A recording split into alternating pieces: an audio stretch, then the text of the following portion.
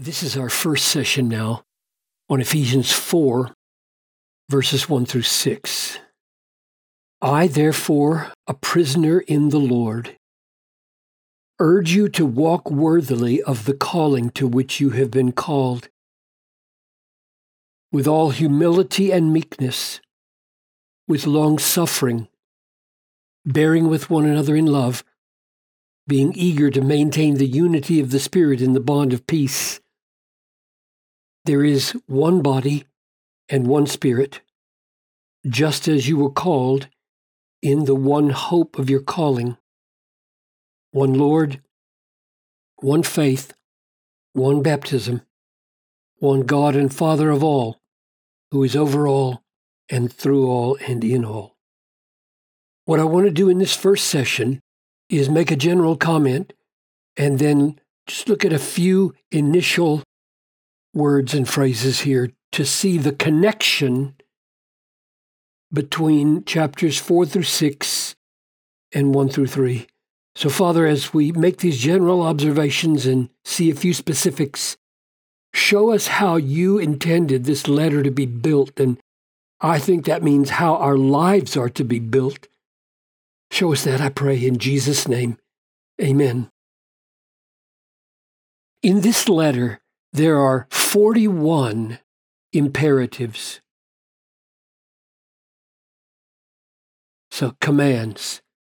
Before this, that is in chapters 1 through 3, there is one of those. 40 of the 41 are in chapters 4 through 6. What does that mean? Well, here's what it doesn't mean. It doesn't mean that chapters 1 through 3 have no transformative, practical, on-the-ground, get-it-done implications.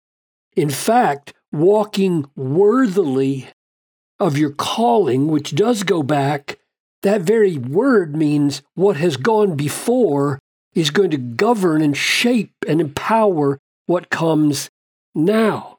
So to point out that 40 imperatives are in chapters 4 through 6, and one of them, and that's chapter 2, verse 13, which says, remember that you were once far off, does not mean those chapters have no practical significance. I'm going to argue exactly the opposite. What it means is that the deeds, the doings of Christians should be built on massive grounding in chapters 1 through 3. Doctrine. This is Paul's clear implication that I'm going to give you command after command after command after command after command to help you change your lives. But if you jump in and preach like that or teach like that or try to live like that, just do, raise your kids like that, do. I remember saying to my mom when I was 13, all I ever hear is do. If you try to teach like that or preach like that or live like that, you will fail because chapters 1 to 3 are put there like a massive foundation under 40 imperatives. So there's the implication. The implication is not that these are practically irrelevant, just the opposite. They are massively relevant. Hence, the therefore, right? Therefore, in view of all this, chapters 1 through 3, therefore, walk a certain way. That's why it's there. Now, why does he say a prisoner in the Lord? Why didn't he just say, therefore, on the basis of chapters 1 through 3, I urge you to walk worthy of your calling? Why does he say, therefore, a prisoner of the Lord, I urge you?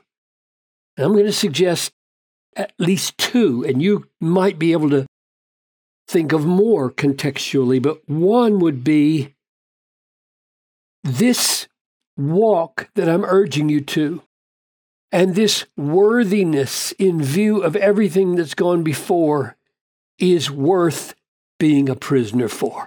It's worth everything. That's the first implication. I'm telling you that I'm a prisoner because I don't mind being a prisoner. If this could be brought about in you through my imprisonment, oh God, keep me imprisoned for all my life, if it could be fruitful in bringing about a walk that is worthy of the calling. That's the first significance, I think, to calling himself a prisoner. And the second is that if you walk this way, it might cost you this. If it costs me this, it might cost you this. So I'm not telling you that there's a rosy life in front of you. I'm a prisoner, and I'm doing my best to walk worthy of the gospel, and I'm calling you to imitate me. So for those two reasons, at least, I would say he inserted, I'm a prisoner. It's that valuable, and it might cost you that much. Now go to the word walk. Occurs 8 times in this letter, 33 times in Paul's letters. This is one of his favorite words for the ordinary living of the Christian life.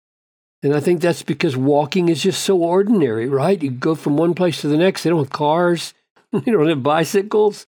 You walk. Walking is what you do if you're alive.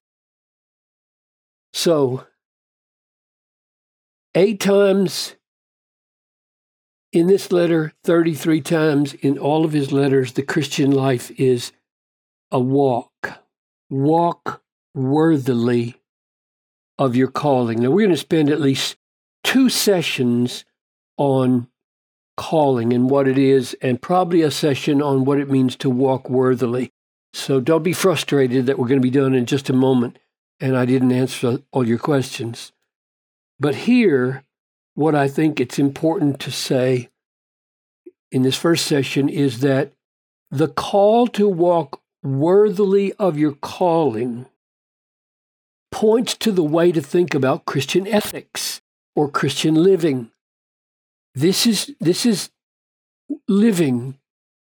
This is guidance. And we're guided not only by specific commands, like 40 of them in this book, but by a general principle of, is our life fitting? Is it fitting our calling? There's a principle there of how to live. When you face a decision, you're not going to be able to find a command in the New Testament or the Old Testament that is exactly suited to that particular situation. You're going to have to think like this.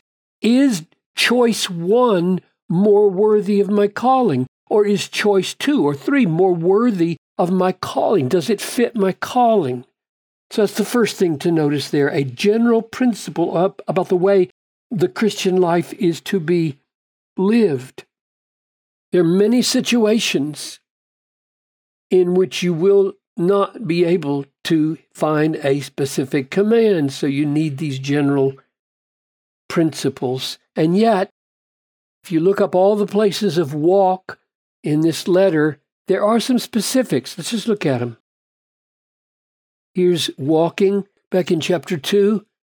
You were dead in the trespasses and sins in which you once walked, following the course of this world, following the prince of the power of the air. So you don't want to walk in tune with the world and in tune with the devil. So think of your walking as now being in tune with something else. Here's verse 10 of chapter 2.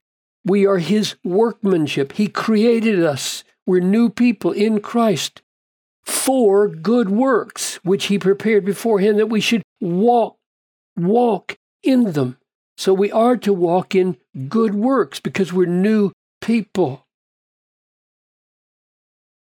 Chapter 4, verse 17. Now this I say and testify in the Lord, that you should no longer walk as the Gentiles do in the futility of their minds. So don't conform to the old ways of the Gentiles, which are rooted in emptiness and futility of thinking. Or, chapter 5, verse 2, walk in love as Christ loved us. Now, that's a real specific imperative. Here's another one. Ephesians 5:8. At one time you were darkness, but now you are light in the Lord. Walk as children of the light. That as there is like worthy of being a child of the light in a fitting way as a child of the light. Here's one more. Ephesians 5:15. Look carefully then how you walk, not as unwise, but as wise. Walk wisely. In other words, not only do you have the general principle, walk worthy of your calling, but he gives a few specifics like walk wisely or walk in love. And the point there is not to replace the principle. The point is to flesh out the principle in a few cases so that you get the idea of how the principle works. So I think the main point we've seen here is that this, therefore, which connects chapters 1 to 3, that has one imperative, with chapters 4 through 6, which has 40 imperatives, is intended to show that this is a massive grounding for this. And if you think you can be a pastor or a teacher, a Sunday school teacher, a small group leader, or a faithful parent, and cut straight to the do and the command without building foundations like we have in these chapters, you're not going to create Christians. You're going to create hypocrites.